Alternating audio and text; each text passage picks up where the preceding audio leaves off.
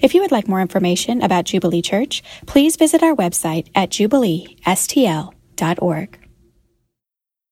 Good morning. It wasn't a snide remark. I simply said I got promoted. I used to be a father, now I'm a grandfather. And grandfathers have more fun than fathers, I think.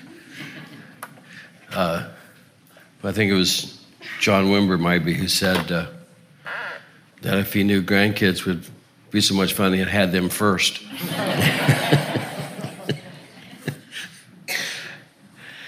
It's great to be here again and see you all. Great family. I had the privilege a little over a year ago speaking at the same conference that Brian's speaking at today, a Higher Ground Leadership Conference. It's a very inspiring place to be. They're planting churches all over Europe. It's with good friends, Dave Holden, who leads that family of churches. And I know Brian and Dylan are being an amazing blessing there. You're so blessed to have such great leaders among us. So pleased with these guys. And I know what's happening right now. Brian will preach 4 meetings today. He'll be a tired puppy when he crawls on that airplane. But I know he'll be a blessing.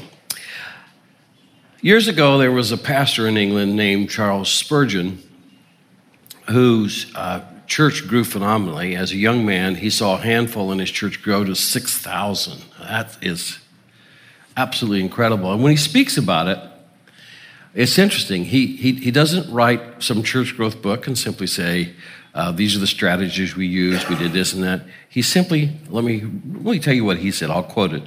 He says, the prayer meeting ought to be very precious to us, to be cherished very much by us as a church, for to it we owe everything. When our little chapel was all but empty, was it not a well-known fact that the prayer meeting was full? And when the church increased and the place was not large enough, it was the prayer meeting that did it all. And he's really saying, God really blessed. God caused us to be fruitful. God gave the increase. You see, I can't overemphasize prayer. Prayer's not like a magic wheel of fortune, and you spin it and hope your number comes up every now and then. Maybe God will actually take time to listen to you now and then. It actually is an act of express dependence. It's saying, I need you, Jesus. I know that you have everything I need. I trust your will. That even if I pray self-motivated, unsanctified prayers, you don't discard them. You clean them up and give me what I need. And so I trust you. I'm dependent on you. Prayer is a demonstration of, especially when a church prays, that we will never be content with what we can produce. Now, we might be on our own. Now, on our own, with great leaders and skilled and wonderful volunteers and people working, children and the worship guys and all that stuff, we get all this, you know. But prayer is basically saying, though we are blessed with all of these wonderful gifts that God has given us in people, in you, in each other, that we will not be content with what only we can produce. We need only what God can produce. God only can produce. Prayer is also not a last resort activity. It's funny sometimes when I'm talking to people and they're in a tight spot, things have gone bad, and they kind of sometimes will say, well, I guess there's nothing to do now but pray, which means I've exhausted all my self-help and skills, and as a last resort, maybe God. When in fact, prayer ought to be like the first activity. It's where we begin life. We begin our day with. It's the person that we go to first. And prayer is also an act of worship. And I'll get into a little bit more of that in just a minute. And it's a statement of trust in the sovereign God who can do anything. And so when I'm praying, I'm expressing faith, trust, worship, dependence, and that's the way the church is to be. It's the way our life is to be. Nowhere does the value of a praying church emerge more profoundly, I think, than in the narrative that you find in the book of Acts. Because the book of Acts, as you turn page after page, is basically just prayer activity and God leading and God guiding and the church advancing.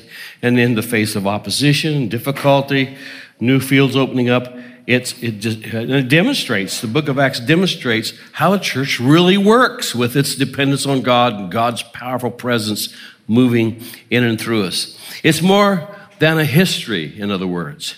It's something that we can learn from here today. It's a chronology of prayer-based activity. Now, I don't have time to go through the entire book of Acts and talk to you about all the places where they, as a church, prayed. But the church began as an extended prayer meeting in Acts 1. So they were devoting themselves to the apostles' prayer. Can I tell you that's how this church began?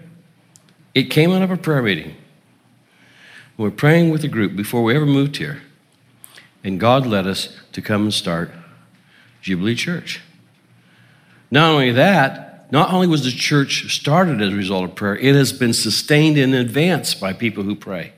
And many times when we've gathered to pray, God spoke to us prophetically and gave us next steps and directions and things of that nature. It's why we're all here. It's why many hundreds of lives have been transformed and changed because we expressed our dependence on God and God caused us to be fruitful. And they prayed. They prayed in their homes. The Bible says they devoted themselves to prayer. Whenever it comes to choosing leadership, and what is interesting is how they chose leadership. This is their leadership choosing portfolio. You ready? It says in Acts 1:24, and they prayed and said, you, Lord, who know the hearts of all, show us which one. That's a novel idea. God knows who. And that's how they chose leadership. It's wonderful. They prayed. They gathered in homes. And on the way to a prayer meeting, something happened. Peter and John look down and they see a guy who's been stationed there like a piece of the landscape for years, over 40 years old, and he was lame. And everyone in town walked past this guy. Everyone in town knew this guy. He'd been lame since birth. He's plus 40-some years of age. And they said, we don't have any money, but we have something in the name of Jesus, rise and walk. And he did, and he was reasonably enthused about it. And he was making lots of racket, jumping and praising God, and then everyone knows who this guy was. And a crowd gathered, and they preached the gospel. And the Bible says 5,000 people became followers of Jesus that day. That's a reasonably good Sunday. Well, as a result of this, the priestly rulers and people who were in charge of things, actually the people who conspired to get Jesus crucified, they had a lot of political power. And these are the guys who could take your life, really. They could drum up false charges and get rid of you. They showed up and they saw what was going on and they arrested Peter and John. That's chapter 3.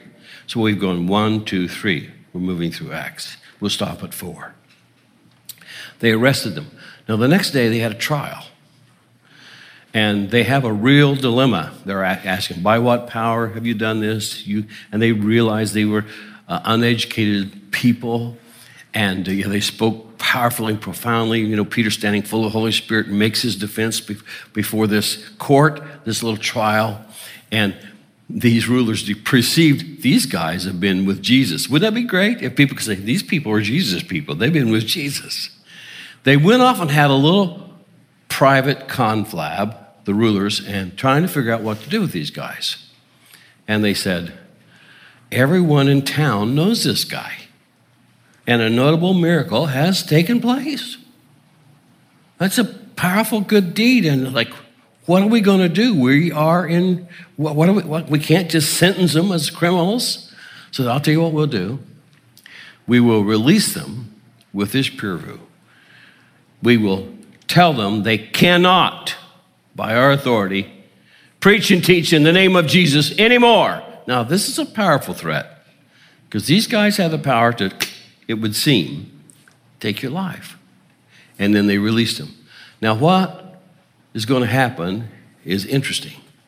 But the scripture says when they come back, they call all their companions together. Now, I'm going to read the scripture so you know that this is in the Bible. Okay, you ready? Acts chapter 4, verse 24. I think it'll go up on your screen there. Wonderful. I feel like a miracle worker. I can just do that. There it is. It says, and when they were released, they went to their friends. That is the church people. That's their relationships with. And reported what the chief priests and elders had said to them. And when they heard it, they lifted their voices together to God and said, so this is a fairly passionate prayer meeting because this whole group now, they lift their voice and expressing this prayer. I'm interested in what they prayed. And if you'll get interested, this can change your life today. It will affect you greatly. This is what they said.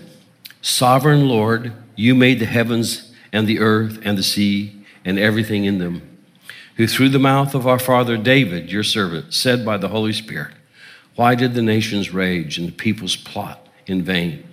The kings of the earth set themselves and the rulers against and gathered together against the Lord and against his anointed. For truly in this city they were gathered together against your holy servant Jesus, whom you anointed with both Herod and Pontius Pilate, along with the Gentiles and the people of Israel, to do whatever your hand and plan had predestined to take place. And now, Lord, look upon their threats and grant to your servants to continue to speak the word with all boldness, while you stretch out your hand to heal, and signs and wonders are performed through the name of your holy servant Jesus.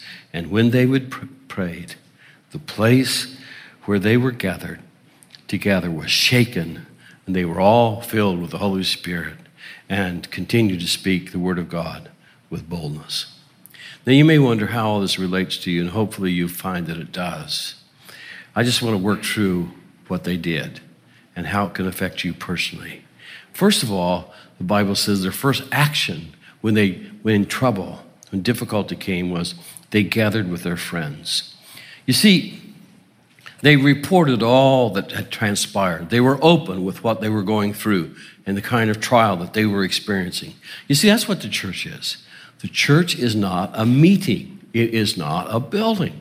The church is a community of people that Jesus has tied together in a family kind of way, in relationship. And that's why community groups are so important, because it's really there that you get to know people. You don't get to know people really well in a big meeting like this, but you really do there. You get to know people in the community groups and part of it, and where you can begin to share your heart and pray for one another and assist one another. The church is a community.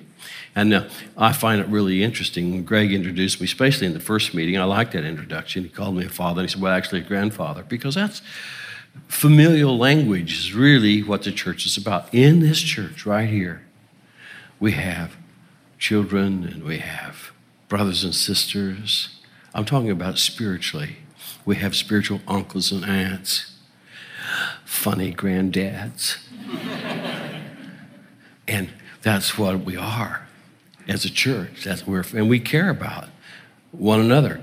And relationships are the key to life. I mean, Ecclesiastes tells us, chapter 4, verse 9 and 10, it says, two are better than one, for if they fall, one will lift up his fellow. But woe to him who is alone when he falls, and he doesn't have another to lift him up. If one falls, the partner may help him. Linda and I, I'll just throw this in. We were preaching a conference on Copper Island, which is off the coast of British Columbia, and it had no electricity or anything, but the people that built this big camp, they were pretty innovative, and they had a big battery pack and generator, and they could charge up these batteries. You could have lights and things, but they wanted to conserve them, and I just finished a meeting, and we were on a little bitty rustic cabin out on the point looking out over the water. Really nice, but pretty rustic. And there's the swinging bridge that went across the gorge where there was the sea going back and forth. And it didn't really have any rails on it, just a swinging bridge. Does that say anything? And we're walking across. Linda's in front of me because I always let the lady go first. And the proprietor decided that the meeting was over, and he killed the lights when we're in the middle of this. And I said to Linda, you go on. Two are better than one. If you fall, I'll help you. She didn't think it was funny. it's evident we made it across. Slowly, but we did.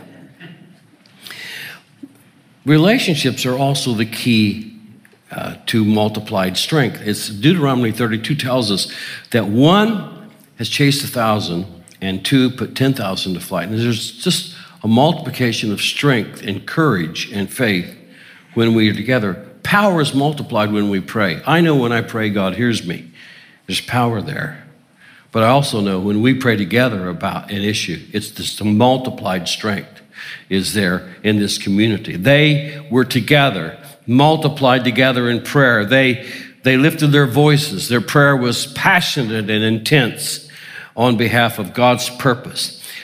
We have a little motto in our family of churches now. Globally, we're part of family churches, basically New Frontiers. The U.S. side of this is called Confluence. But we say we are more together than we are apart. Can I just say that's also true in this church? The more we are connected intimately together, the greater we are. If we're just individuals, 2,000 bricks on the ground do not a building make. But when cemented and joined together into a structure, there you have and the same would be true for a church. 2,000 people is not a church. It just may be a bunch of isolated bricks. It's when we're joined together in relationship that we've taken on a form and structure that represents what God's called us to be.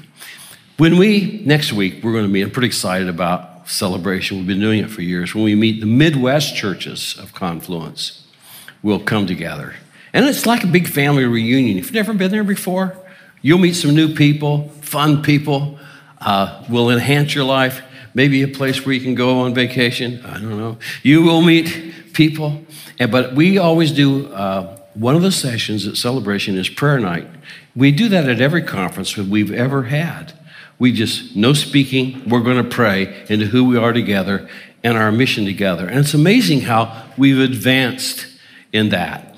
But Jubilee also, did you know Jubilee we advance every time we pray together. It seems like God speaks to us and encourages us, and sometimes he gives us crucial direction in the midst of our corporate prayer together. We hear words and pictures and things like that. And what I love about this corporate prayer meeting is it's actually worship. You don't really find a petition till you get to the very end. The whole prayer is nothing but worship. And can I just take you through that real quickly? Because I think if you'll do that, it'll change the way you pray, and it will really have a powerful impact on your life. The first thing they did when they prayed, in verse 24, they lifted their voices together and they said, Sovereign Lord. That's how they started praying. Sovereign Lord. Now that's a big statement, sovereign Lord. This is what sovereign means. It means nothing happens outside of God's influence or authority. It means he really is the King of Kings and the Lord of Lords. Sovereign Lord means there is no limitation in him, and that he is present everywhere, and that he is immortal, and that he is all powerful, and that he knows all things, and that he can do all things, and is in control of all things, and is the ultimate source of power and authority, and everything exists. Whew. That's what it means, sovereign. If you start there and you begin to see how big God is, it changes when you get to your petition. It'll change it. You see, oftentimes we start with our problem, our petition. It's right here in front of us, and it's bigger than life. It's like this. And God's somehow lost behind it. And our problem is big, and God is small. But if you start the way they prayed, sovereign God, he kind of blots out. The circumstance gets smaller as God gets bigger to you. It's the way we start. Don't start with your problem. Start with sovereign God. Now, they're driven there by opposition, but they didn't pray, God, we have opposition. They started sovereign God. I love this interesting scripture in Galatians 4. It says, in the fullness of time, God sent his son. And I thought about that. What does that mean? Fullness of time. And I may not really know what that means, except I looked back and I thought about history, as it were, when Jesus came. What made it the fullness of time? God has this plan. He's marching things forward, fullness of time. Well, when Jesus was born, Rome had conquered the world. And they're great road builders, and they had paved roads throughout their empire. So you had all kinds of access and egress because they had made these roads throughout the world. Not only that, they had an amazing postal system. And so before they'd conquered the world, it was very difficult to communicate. Now you can communicate anywhere in the world, great postal system. Not only that, they had ridded the seas of pirates and much of the land of robbers, so it was safe to travel pretty much by water and sea. Well, and besides that, 334 years before Jesus was born, Alexander the Great had conquered the world and had established kind of what a universal Greek culture and Greek language was like kind of the language of the world. Now, people spoke their own languages, but it's kind of like English. Everywhere you go around the world, you can find people who speak English. And so now there's kind of a common language to communicate. And then 280 years before Christ came, in Egypt, the Old Testament was translated into Greek. So therefore, it's accessible. Now I'm beginning, the lights are coming on in the fullness of time. Jesus came. And therefore, we, the church, back then, could go anywhere in the world. There were highways and roads. There were ships. There were postal systems so letters could be written. And it was reasonably safe to travel. Not only that, a common language was available. Yeah, I kind of get it. It's like maybe God planned all of this. What do you say? He did. It's amazing. He's sovereign. I think it's interesting to how God uses everybody. Caesar had a great idea. He says, you know what? Let's take a census. I want to see how big my empire is. And then we can tax everybody. We want to tax everybody. That means everyone has to kind of go back to a particular home of origination. Wow, long before Caesar had that brilliant idea, the prophets had prophesied that the Son of God would be born in Bethlehem. The only problem is Mary was pregnant with Jesus, and she lived in Nazareth. Guess what? This whole brilliant idea of Caesar dictated that Mary had to make the trip to Bethlehem to be born and fulfilled prophecy. I wonder where Caesar got that idea. You see, God's sovereign. There's nothing beyond him.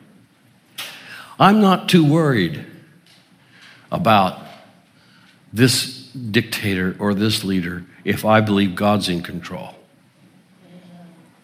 I believe God's going to work all things for good to those who love God. Sovereign Lord.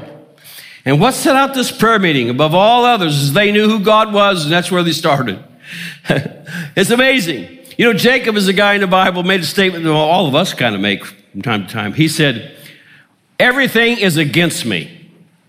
The moment he said that, everything was actually for him, because he thought he had lost his treasured son, Joseph, and Joseph was in the safest hands at that particular time and was in control. There was a great famine. He was in control of the food source.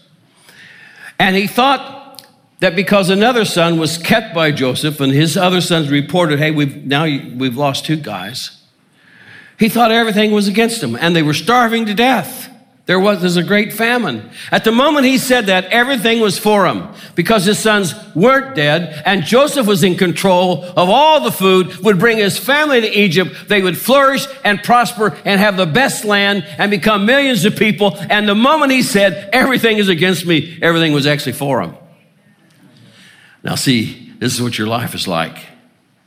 You think sometimes everything's against you, but maybe that's just, if your life is a book, and maybe what you're going through is a sentence, and the very next sentence reads, but God.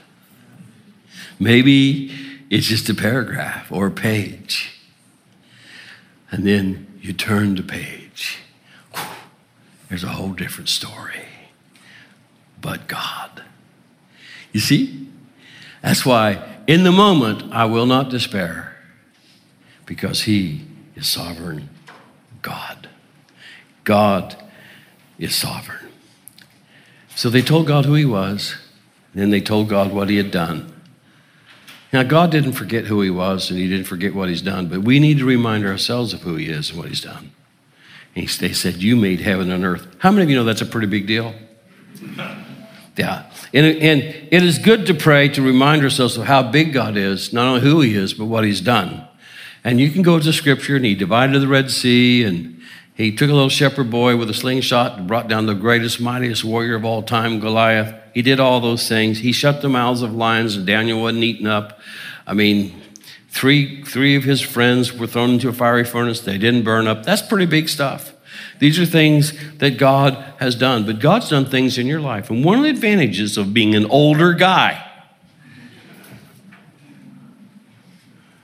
and maybe I'm the oldest guy here, one of the advantages is I have a whole history of what God has done. I stand on that. Can I just tell you one story quick? When I was 18, I came to my house because I felt an impression to go home. I was going to go shopping for some clothes for a week away from college. And my dad came in the house. Something was wrong. He crawled in the house. He rolled over on his back. He had a convulsion. And I rushed to him and I picked him up. When I picked him up, the air went out of his lungs like that. And he didn't breathe anymore. And his eyes, his blue eyes were set open. I just held him there. You don't know what you'll do in a situation like that. By the way, we were really poor. We didn't even have a phone. I couldn't call anyone for help. My mom suffered a lot from emotional issues, and she was in bedfast, really. She was incapable of functioning at that time. I had 2 sisters at home. And what happened to me was responsibility came on me. I thought, I can't go to college. I need to. My mom was incapable of raising my sisters. I had to become the man of the house. My father's died. Responsibility came on me. And I held him there for about 20 minutes. And all these thoughts and plans and how I was to respond and how I was going to tell my mom. We were working it all out. I love my dad. But for that moment, there was no time for grief. It was just a time for responsibility. And in my thoughts, it was like a soft suggestion. Tell him to live. I did. I said, Dad, live. And his lungs reinflated. He batted his eyes and he was back. Boop. How many find that's a reasonably good thing to look back on what God has done? Yeah.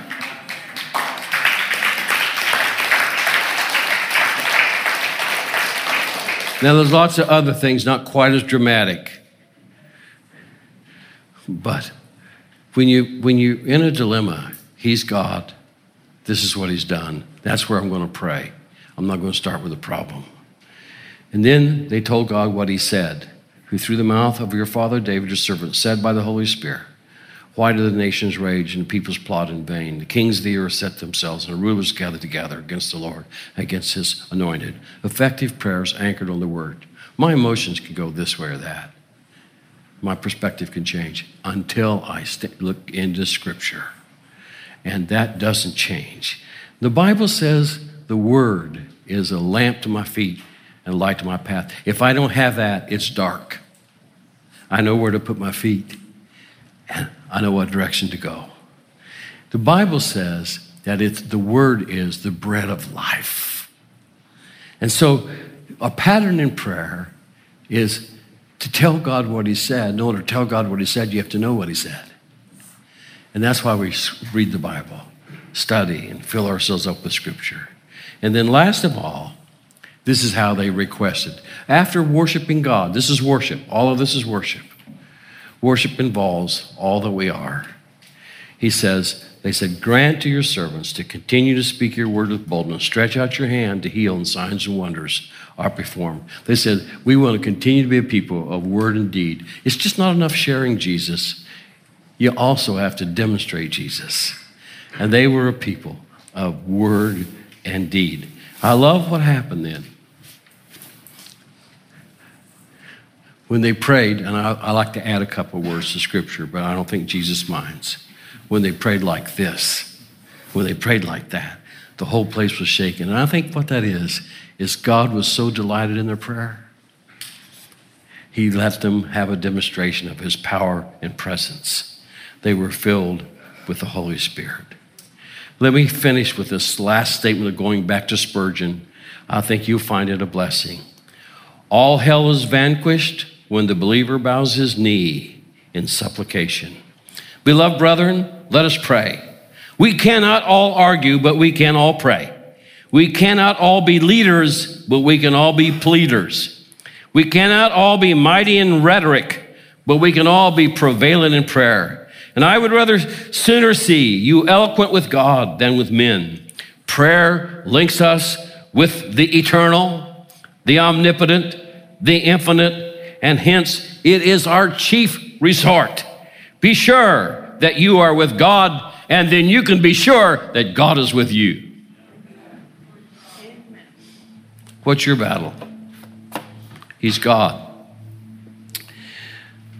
Listen, as you know, one church, multiple locations, our Kirkwood location, which is our newest one, we are going for a piece of property and going for a building. And there's several little things you have to jump through, hoops you have to jump through with city councils and planning commissions and all that stuff, including those in that same park. They have to agree. And we jump through every one of those hoops. It's been wonderful. It's been like, hey, well, we're sailing. And we get right to the end, and city council has been favorable all the way. We get to the end last week, and city council has their meeting to vote. This is the final deal, and we're underway, construction of a new building. And 4 voted yes, and 4 voted no. And it was a tie vote. And the mayor cast a deciding vote, no. Can I tell you that I was slightly disappointed? But I tell you something else. I come back to this. God's in control. It's not over till he says it's over. And therefore, I want to challenge you to join with us all that let's pray that God changes hearts and minds. What do you think of that? I want to fight for it with Jesus. Let's go for it. And so I want to lead us in prayer right now, and I want to challenge you, please be praying. God, change hearts and minds, provide a way that this goes forward. Opposition is not new to the church. This church here has had it throughout its history, and we've always carried it through in prayer. I'm encouraged. Let's stand.